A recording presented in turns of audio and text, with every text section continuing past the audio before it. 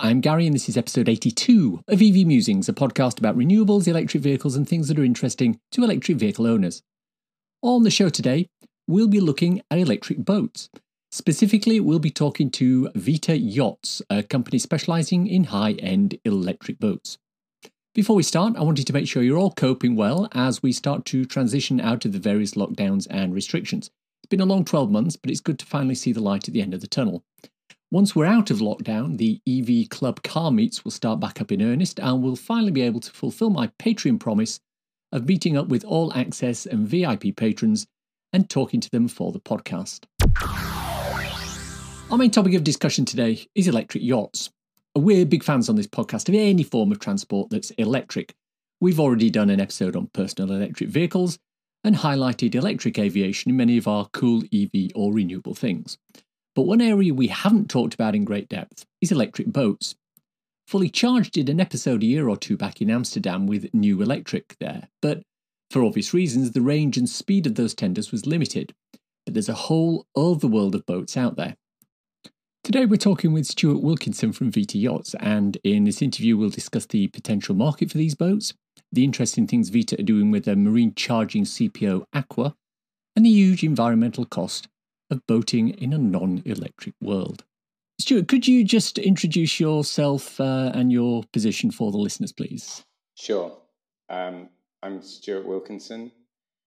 I am chairman of Vita Yachts and Aqua Superpower, which are two businesses setting out to revolutionise the way we boat and use the water with powerboats. Okay, wonderful. I want to dig into that into quite a lot of detail in a few minutes, but what I like to ask all my guests when they come on for the first time is, what's your electric vehicle story? What brought you into the world of electric vehicles? Sure. Of whatever shape they are. I guess it started with owning a Tesla back in 2014 and living on Malta, where I spend most of my time in. I spend most of my time in Malta and on the Italian lakes, and so the logical next step once you get Tesla is, okay, cool to have an electric boat. So I went around trying to find an electric boat, and there are electric boats.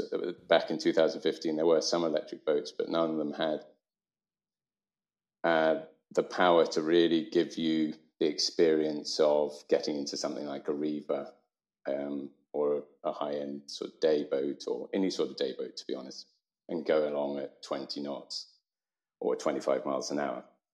So I've thought, well, I'll try and build this instead. So I found a team of people, a couple of whom had some experience in building electric boats up to that point in time, which hadn't worked. So I had a lot of experience as to what we could draw on to try and make them work. And that started with the boat side, so boat design.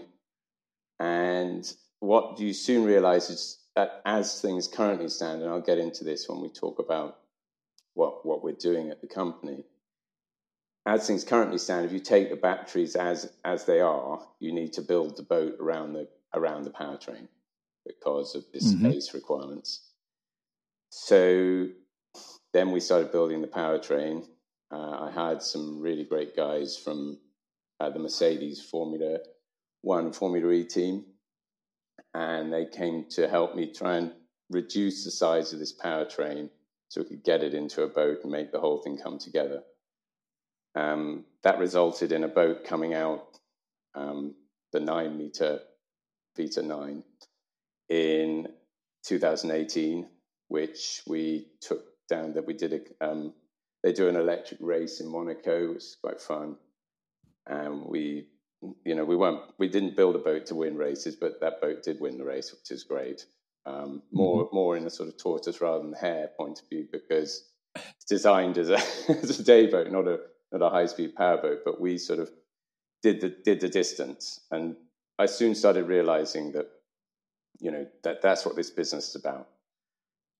Getting the maximum amount of power into the boat to replicate the experience of going on a combustion engine boat. And then I hit the next issue, which is charging. Boats need probably 10 times at least the power of a car, because you're driving through water rather than air. So you just hit a lot of resistance.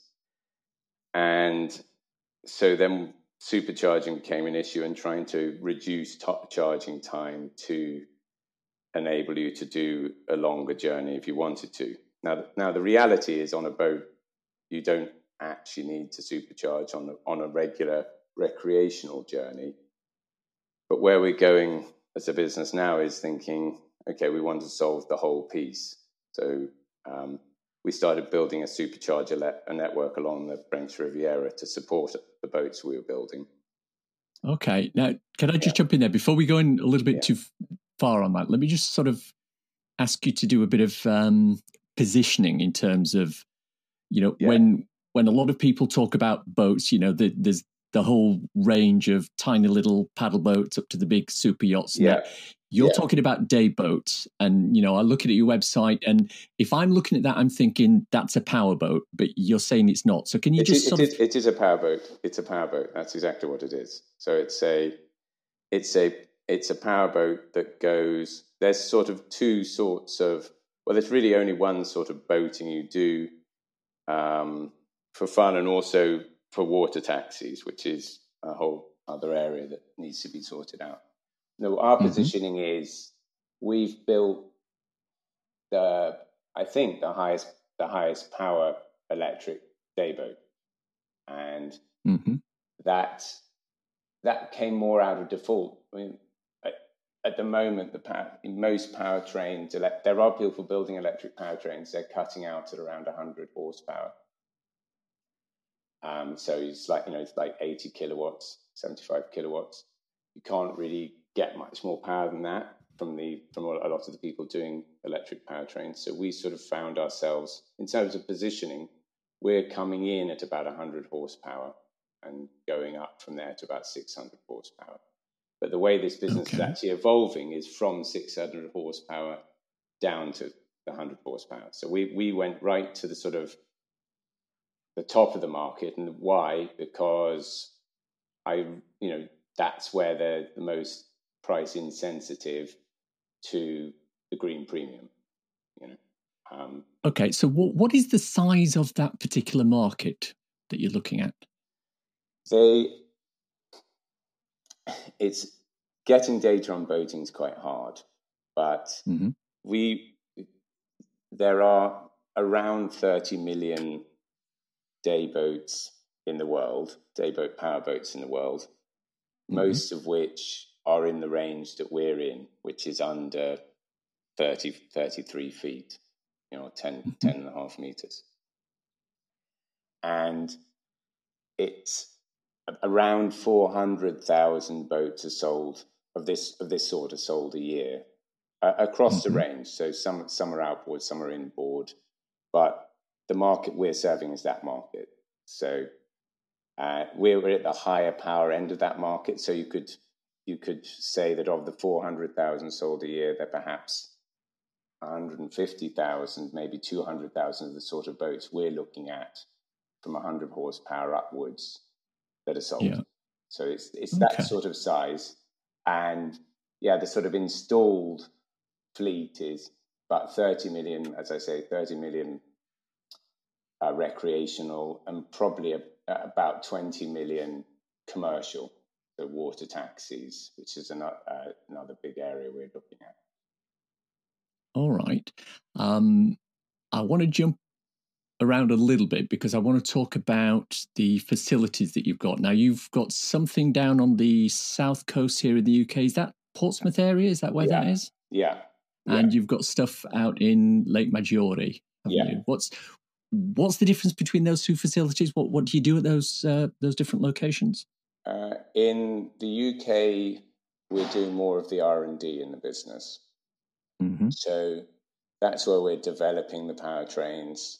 But it's not quite as clean cut as that, because to build what we're calling the surfboard, which is a a powertrain that tries to resolve this issue I talked about that we faced at the start, creating a powertrain shape that can go in many different sorts of boats rather than requiring people to build boats around the powertrain.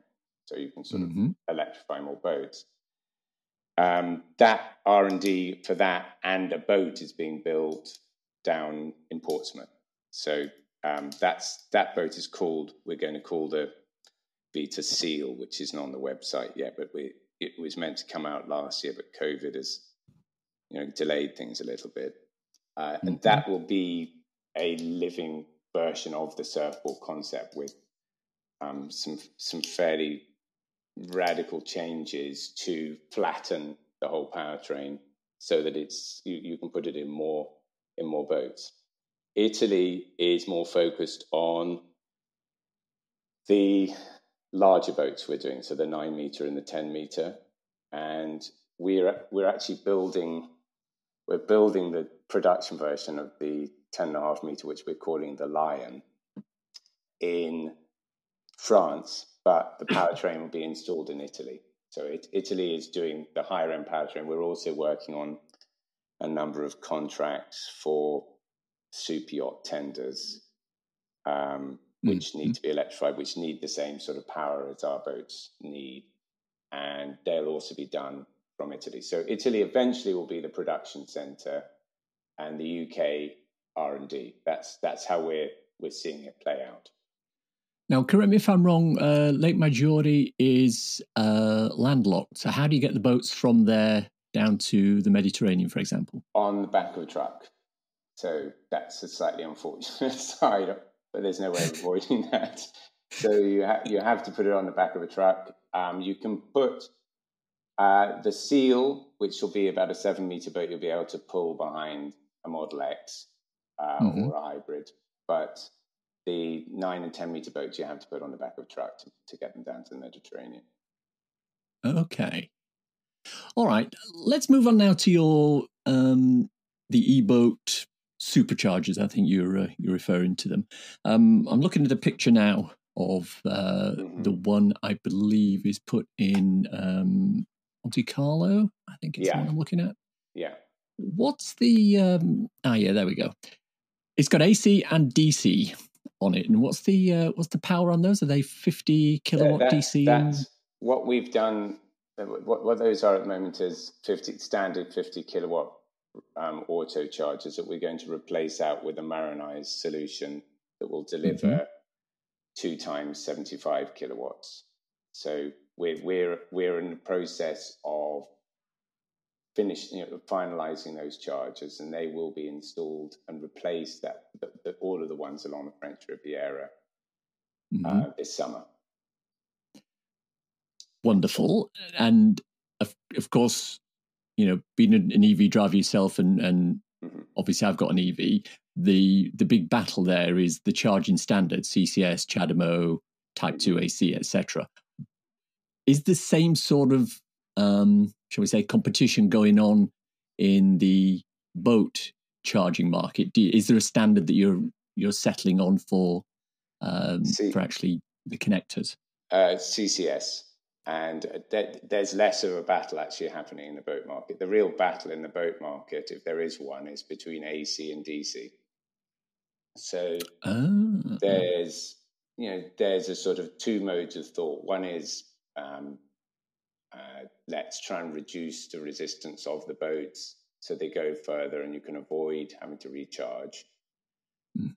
And that's great if you build a dedicated boat that's designed to do that, which probably needs to foil. We are coming from the point of view of trying to maximize the electrical application. So we're coming from the point of view you have to have DC charging to do that, because a boat will, although most people might go out for an hour and a half and they'll be quite happy, or 2 hours, and the boat will last fine to do that, probably 3 hours even, because you don't go at full speed all the time. Of actual transit time I'm talking about. The fact is that everyone is focused on range like they are in the car world. And so we we feel that a key part of the package, and really what needs to be there, the infrastructure that needs to be in any area before the boats, a significant amount of boats go electric, is to have DC charging. So, that's right now I think we're the first people to have DC charging on our powertrain. We've been doing that for a couple of years now, and we're pretty confident that it's working really well. And more people now want to do that. So it's sort of chicken and egg. Once we've done the infrastructure, then more and more people building electric boats and electric powertrains for boats will be able to provide the supercharging option. And we're working with those guys now on the business, which is why we're rebranding it Aqua. So it's sort of a separate business run by a separate team that engages with everyone in the electric boat market, not just Vita. Okay. Now, at the moment, you have, particularly down on the Côte d'Azur, you've got, is it Saint-Tropez, Cannes, Monaco as 3 locations, and 1, 2, 3, 4, 5, 6, another 8 that are planned. Yeah. Is that sort of a short term, or is that where you're going to stop on that? We probably next week we will release the website for Aqua, which will take the charging map you have there on the Vita site and present that as like stage 1. What we're wanting to do is electrify all the boating areas of the world, which is relatively ambitious, but something that's our mission. So I've had a really great CPO team from the auto sector, one of the and that's been headed up by a guy called Alex Bamberg, and he's going to put together a team that will sort of resolve this globally. So what we're trying to, the reason it sounds bigger than it is, because boating occurs in very specific areas and on very specific routes. So you can, it's relatively easy, Riviera is an example. There's a sort of specific area that everyone does the boating and everyone goes to the same places. So it's relatively easy to build a supercharging network around that. And we've got some quite interesting ideas as to how to kind of go mobile with charging too, by sort of, I guess that kind of brings together the two sides of the business to have a sort of charging platform that can be towed to certain areas. But that might be where we go when the volumes get up there. But fundamentally, very, very easy to electrify certain areas. So we're talking to people in Lake Tahoe, Lake Washington in the US, the Bay Area, San Francisco, Miami, and UK South Coast. Riviera as is set out there, Scandinavia, Stockholm, somewhere we see talking to some really great people there about electrifying that. Venice, that's very much commercial solution. Sydney Harbour. So, as you can hear from that, you can sort of arrive in a certain area where the boating's happening, commercial or recreational, put the charging network in, and then sort of resolve it. For instance, there's a debate in Venice at the moment that until now the official line is it has to be hybrid, which is not the case if you have a supercharging network. But if you don't have one, then everyone will say, it takes 8 hours to charge a boat. It's not practical. We can't have taxis running like that. But with supercharging, we're down to about 40 minutes now of charge time, 10 to 90%. So, it becomes really, really easy to electrify a whole area when you're doing it at that level. That's the plan. So, so the plan is to build this global network, and that's called Aqua Superpower. What's our name for it. Okay. And what are the challenges that you're going to, or that you are encountering, or that you're going to encounter on that? Because, we've spoken to ChargePoint operators on the on this particular podcast, and one of their main issues is obviously grid capacity. There's places that they'd like to put a lot more chargers in, but the grid can't handle it at the moment. There's also physically finding the actual locations, finding landlords who can give them the space to do that, etc. So what are the kind of challenges that you're encountering with Aqua? Well, the same. Finding the place and making sure you have enough power in that place.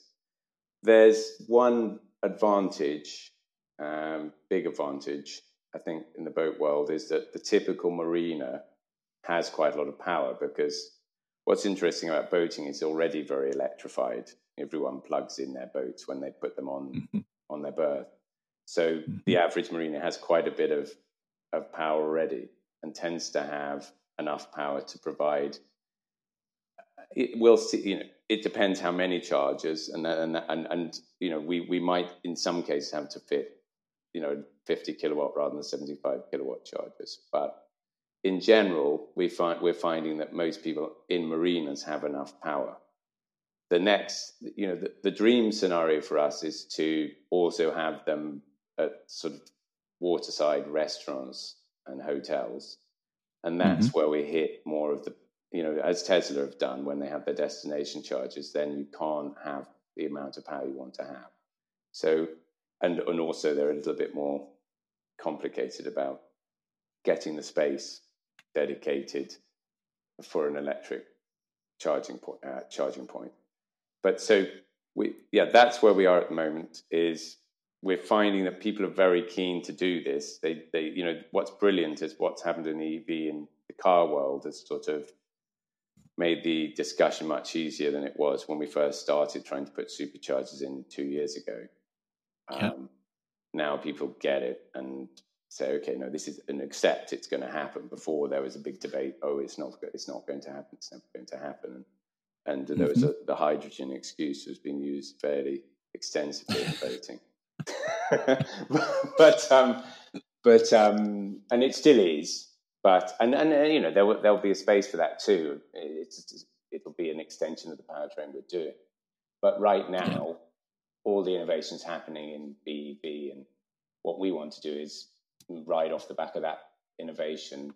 We built, for instance, we built our own charger originally, which where we put the 50 kilowatt standard ones in was sort of holding position while we built our own charger. And now the market, getting 150 kilowatts is much easier than it was 2 years ago. So we've marinizing it is a key part of it. So you need to make sure some chargers just won't be appropriate to leave, particularly on a seafront. Lake and river is easier. Okay. Now you've used the phrase supercharger quite a lot on this, and obviously there's a parallel there with the way Tesla are doing things. The one big difference, especially looking at the photo that I've got in front of the one down on the Côte d'Azur, is the actual payment method. Now there's obviously an RFID, contactless option there, whereas obviously with Tesla it's plug and charge. What's the strategy in terms of payment with the marinized versions? It will be app based, and that's what we're going to start building now. Now we have a team who can do that for us. So we're going to build a cloud based app that will enable payment as part of that payment per kilowatt. Right now, and long may it continue, when we're installing, we're quite often getting free power because people want to make this happen. And so when we get free power, we provide free power. So we're taking the same view as the people who are putting that in. So we want to put the chargers in, get people using them, and then once we're built up to critical mass, the business will roll out payment by app. To start with, we're more likely to use RFID, which is why we have RFID on that one. And it's more, right now, to be honest, more of a control issue, because I want to make sure it's quite a range of electric solutions being put into boats, and some of them well, my worry is, what I don't want to happen is someone to plug into a DC charger and, have a sort of thermal event.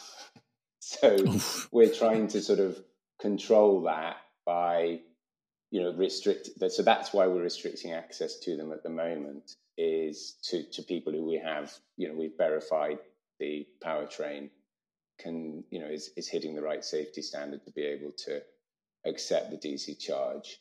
Mm-hmm. So the RFID is more of a gate for that reason. So it's more of a sign of the fact where we are at the moment in the charging sort of space in the boat world.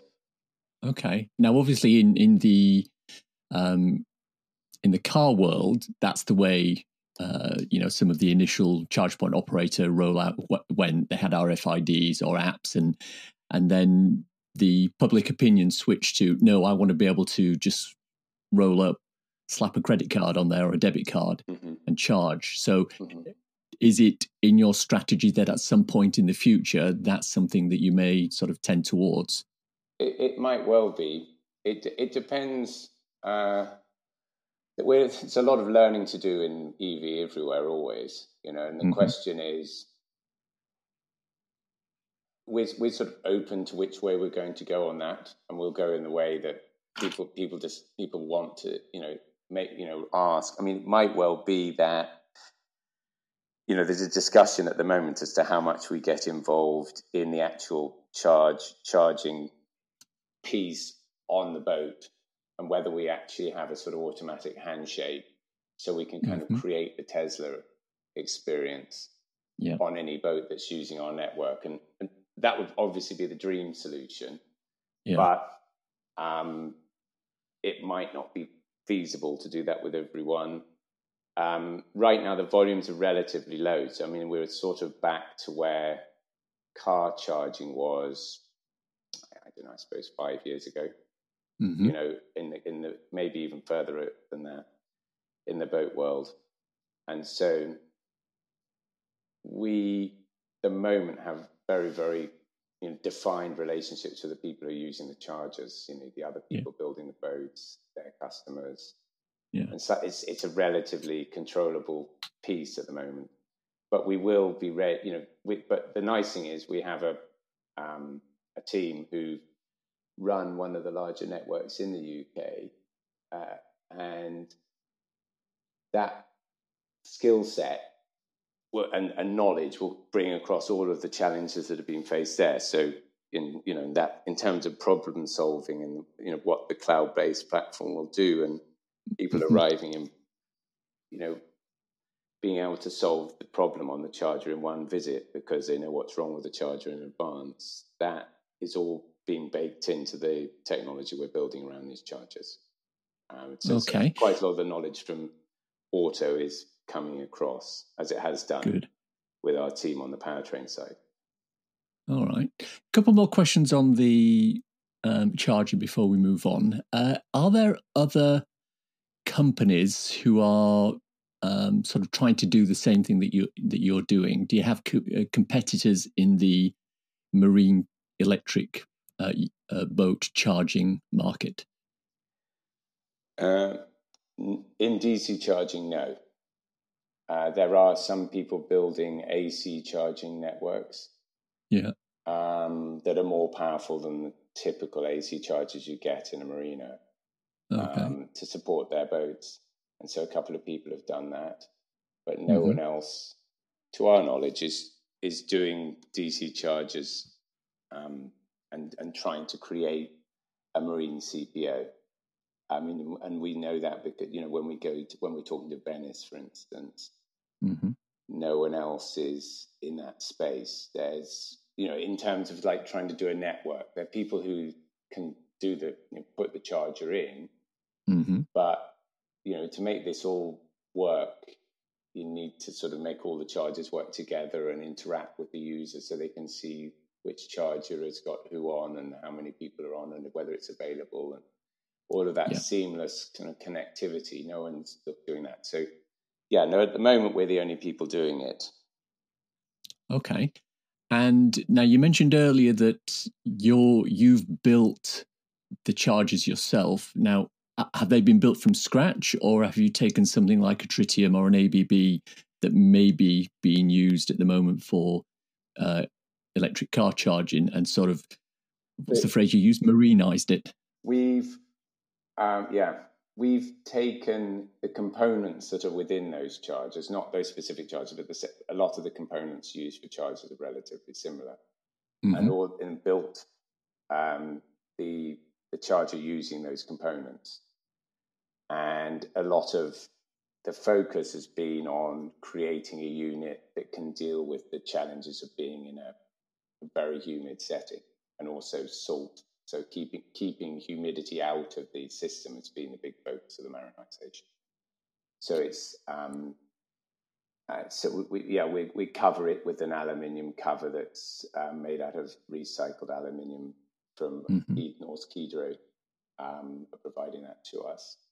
This is great. And yeah, we'll roll those out when they're ready. It could well be.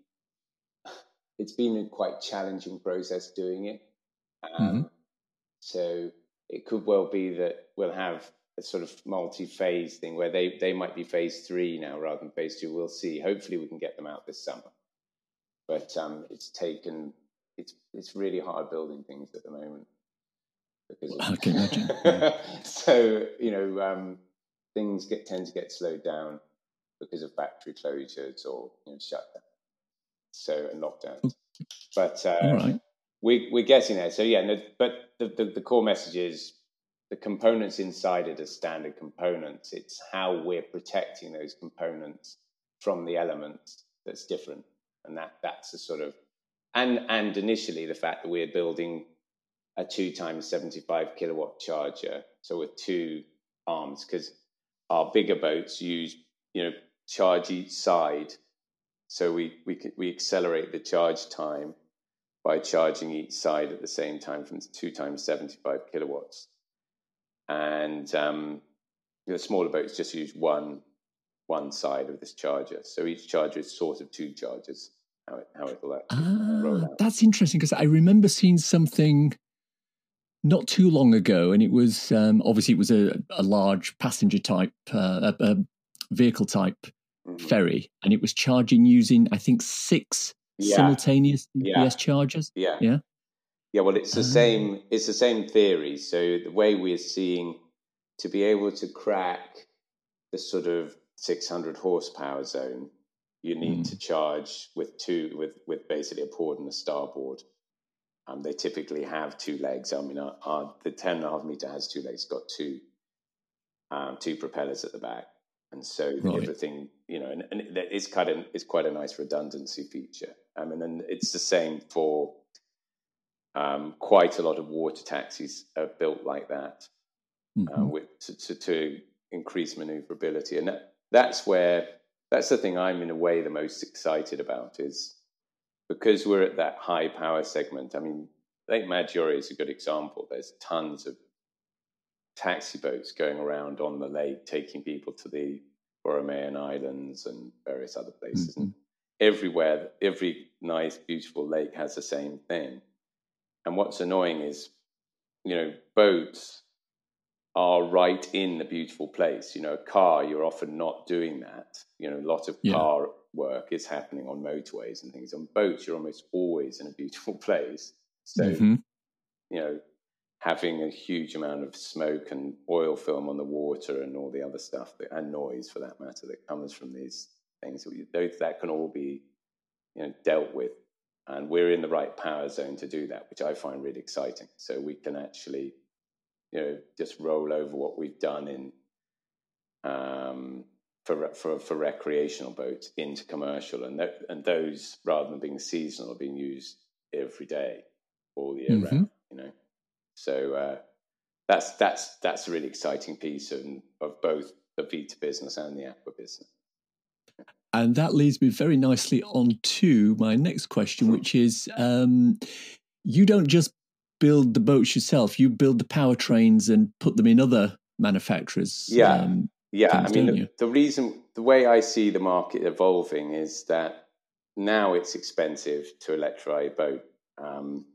because a lot to do with these, the sort of key thermal management's really key, and working with the water to control and do the cooling. I mean, the boats are often operating in really hot places.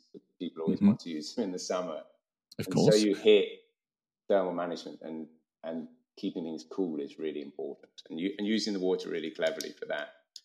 So, yeah, that's why we're. Yeah, so that leads into this, what we're trying to do, this surfboard idea, which is that, how, I mean, I've been, like everyone, following what's happening in the truck and car space on the EV side. Yeah. And what we want to develop, and we have an exclusive arrangement with Romeo Power in LA, who produce some of the highest density batteries, to do this particular project. We want to build a boat-specific battery unit that will...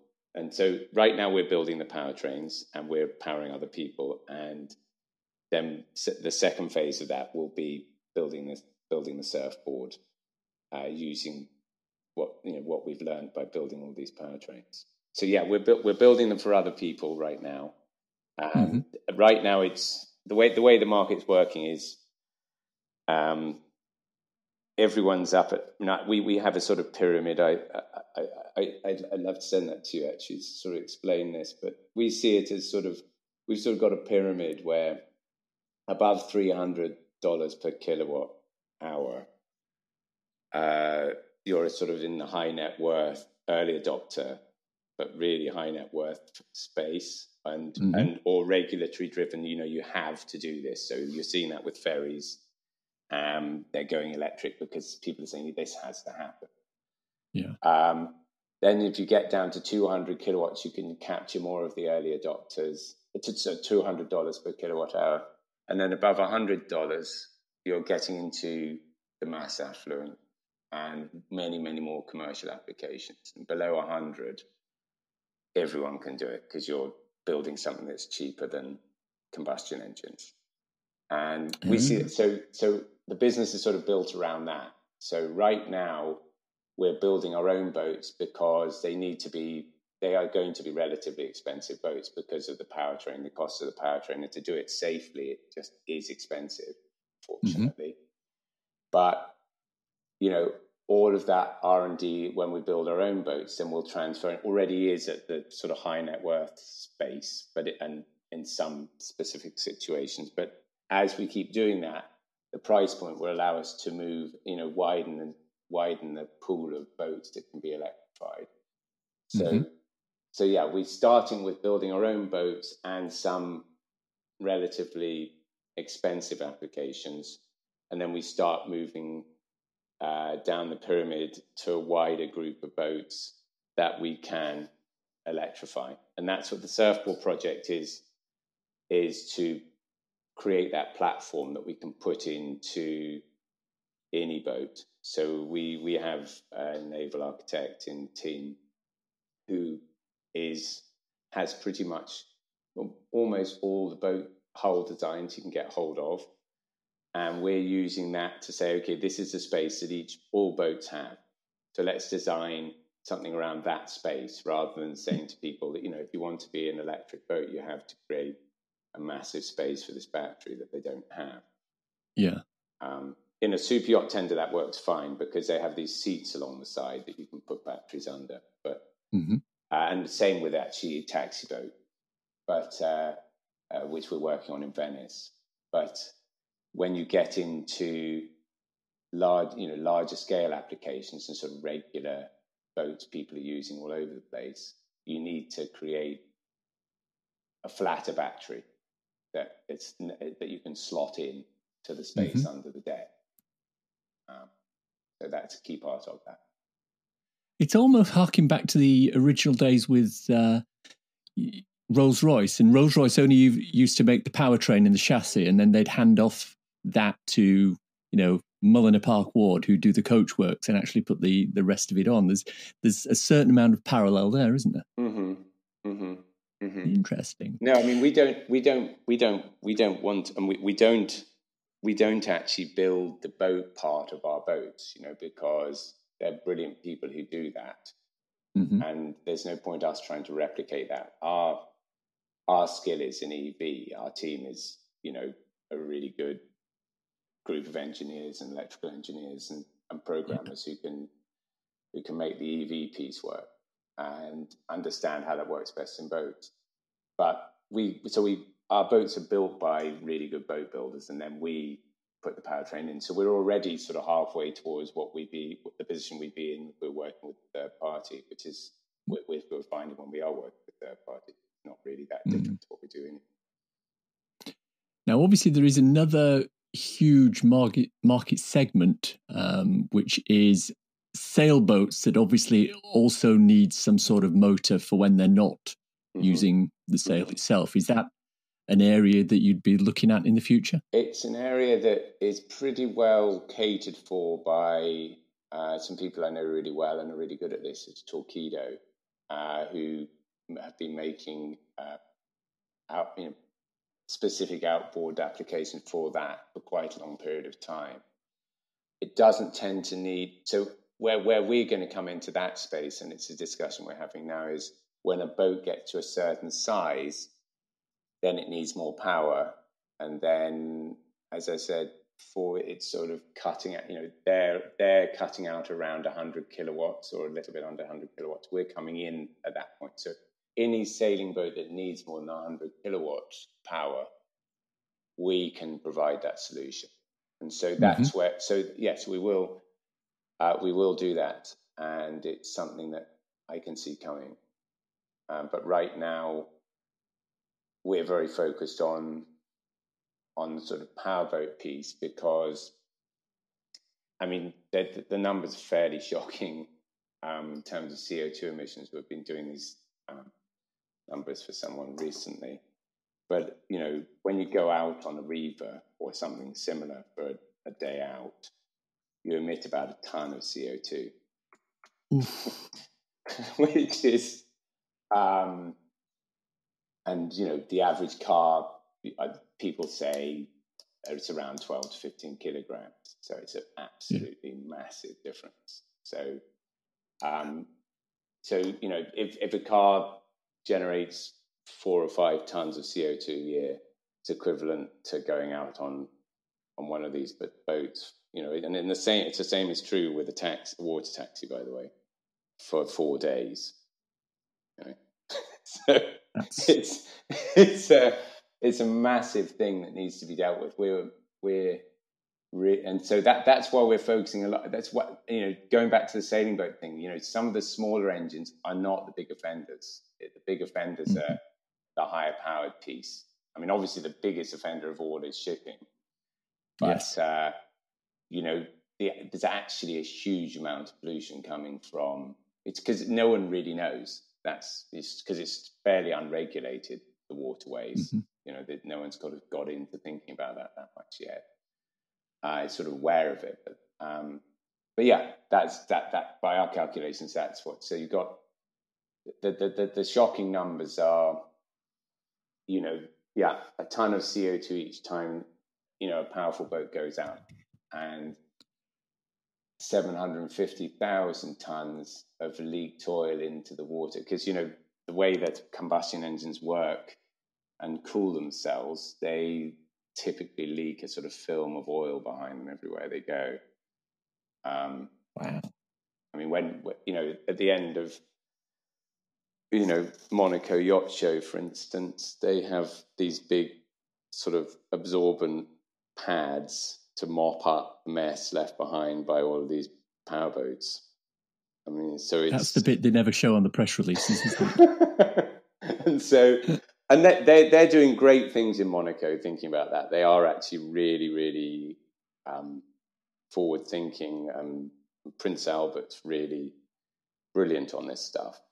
And so they're really doing everything they can to change that. But the reality is right now that, if you can electrify all of those boat journeys, it's just going to be a massive thing. So that's what we're trying to do. And a question sort of tangentially related to that. Now, obviously, in the UK, the government has announced the ban on the sale of fossil fuel powered cars from 2030. Is there a similar kind of announcement that you'd like that would help the uptake of electric boats? Well, the thing that's been really good, I mean, German lakes don't let combustion engine powered boats operate anymore in a lot of them. And so and we're seeing that starting to happen. So regulatory restriction is actually one of the key ways that's the sort of stick part of this that I think would be really good. So, there's a part of Lake Garda that's electric only. Portofino is going to restrict access. Monaco is going to restrict access to larger cruise liners, I understand. And so regulatory restriction on boats operating in certain areas will accelerate this change. And I think it's going to have to come from there. And it's a discussion we're very involved in, because a lot of people say, oh, well, it doesn't work. The range argument is used very, very extensively on boats because, they just don't go anywhere near as far as a car. So, because of the power difference, if a car goes 350 miles, a boat goes 35 miles. And so that's actually not a problem because most people don't actually go any further than 35 miles. There you go, yeah. But ditto cars. But it's something that we can resolve with having the infrastructure of the DC fast, the fast charging network. So people can say, okay, you can't really then present the argument that you can't go electric. And so, if what would be helpful would be regulatory restriction, which is happening. The French government's requiring people to put electric berths in all marinas being built now. So there is some, but it's lagging the car market, and I feel there's not enough perception that actually the marine sector outside shipping. If everyone always says to us, when are you going to resolve shipping? That's a big thing.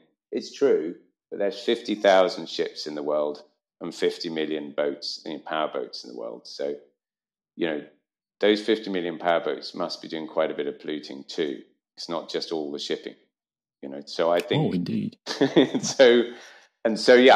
Some regulation is important. Lake Tahoe, for instance, very keen to pass regulation, but without having a viable solution, which is why for now we see Vita and Apple working a little bit together. You need to sort of say, look, boats are going to be electrified, and this is how you resolve the range anxiety. And they sort of work very much together. Even though they're going to be separate businesses, they do sort of work together in that way alongside other people doing electric boats. So my final question then is, and it's kind of related to the last one, what would you do if you were king for a day in order to help your business and electrification of boats in general? You could make any decision you wanted. What would it be? I would try to encourage the adoption of electric boating in the same way that they are encouraging the adoption of electric cars. None of that is happening in the boat world. There's no subsidies. There's no financial incentive to make the green choice, which I think is frustrating, particularly as these. So that's what I would want to do. I would want to, and it's a conversation we've had with people, and how can we do what Norway have done into the whole marine market, to sort of encourage things to happen faster, because it's something that, you literally swim in the oil slick at the moment. So it's something if you go out on boats a lot, it's something you're so aware of, and you're sitting in the cloud of smoke, you're swimming in the oil slick. It's just something that just needs to change. So, so I would like to see, because price is the thing that's stopping it happening faster. We're still, the cost of an electric powertrain for a boat is probably 3 times at least the cost of its combustion engine alternative. And so having is that all related to the batteries itself? Yeah. The cost of the batteries. The cost of the batteries, yeah. Yeah, and yeah, it is. Now, it's interesting because in my mind, price would not be a driver, because particularly in the market segment that you're aiming at with the vehicles, the boats you're creating at the moment, you've talked a number of times about, high net worth individuals as being the customers. Are they that sort of sensitive to price on something like that? They're not, which is why they're our customers now. But what I would love to change is I don't want that to be the case. That's just where we're starting now, a bit like Tesla started with the Roadster, Yeah.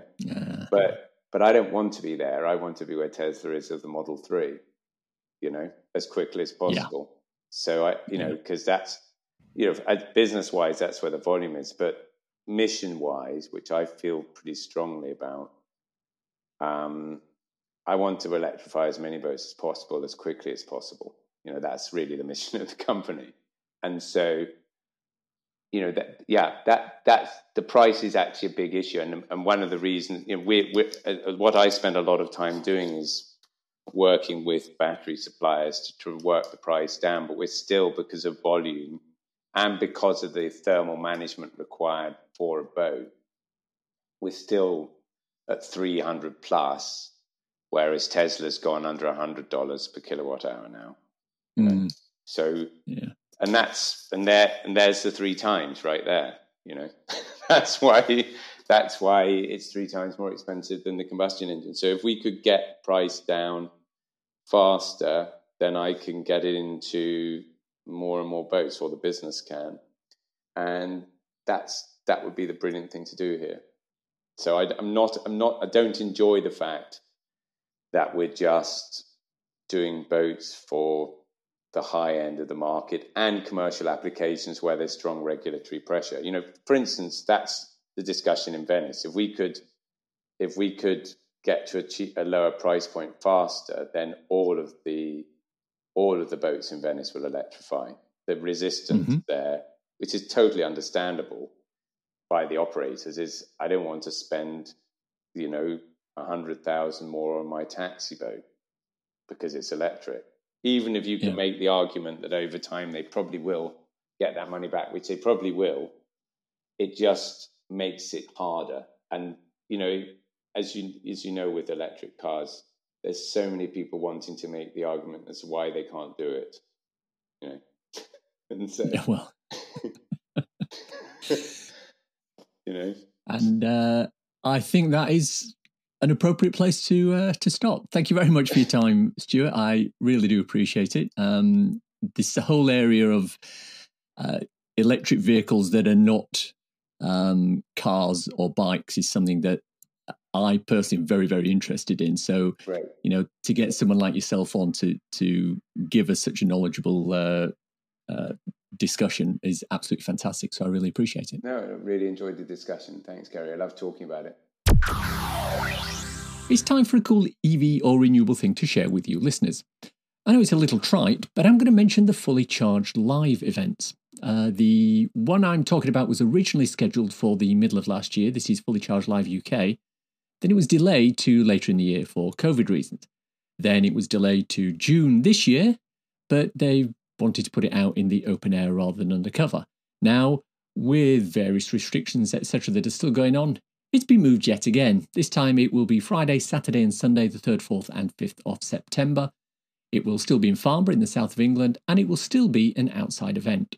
If you have purchased tickets already for this event, they'll be automatically transferred across to the new date. But if you haven't bought them, please head to the Fully Charged website and follow the link there. I'll put the link in the show notes. But not only that, Fully Charged will be doing 3 more events outside the UK and in reverse date order. These are Fully Charged Live Australia, which will be live in Sydney on the 29th and 30th of October 2022. Fully Charged Live North America in Austin, Texas, the 23rd and 24th of April 2022. and Fully Charged Live Europe in Amsterdam the 18th, 19th and 20th of March 2022. So if you live in Australia, America or anywhere sort of Northern Europe, follow the link in the show notes and buy your tickets for that. And that's the show for today. Hope you enjoyed listening to it. If you want to contact me, please use the EV Musings Twitter account, MusingsEV, or I can be emailed at evmusings@gmail.com. If you want to support the podcast and newsletter, please consider contributing to become an EV Musings patron. The link's in the show notes. If you want a quick reference ebook to read on your Kindle, I wrote a little something called So You've Gone Electric. It's available on Amazon worldwide for the measly sum of 99p or equivalent, and it's a great little introduction to living with an electric car. Links for everything we've talked about in the podcast today are in the description. If you've enjoyed this podcast, please subscribe. It's available on iTunes or wherever you get your podcasts. Please leave a review, preferably 5 stars, as it helps raise visibility and extend our reach in search engines. Thanks, as always, to my co-founder Simon. You know, he's a real speed freak when it comes to his e-skating. He got one of the fastest boards you can buy, but he really, really wanted that little extra bit of oomph. So what did he do? I hired some really great guys from the Mercedes Formula 1 and Formula E team. Thanks for listening. Bye.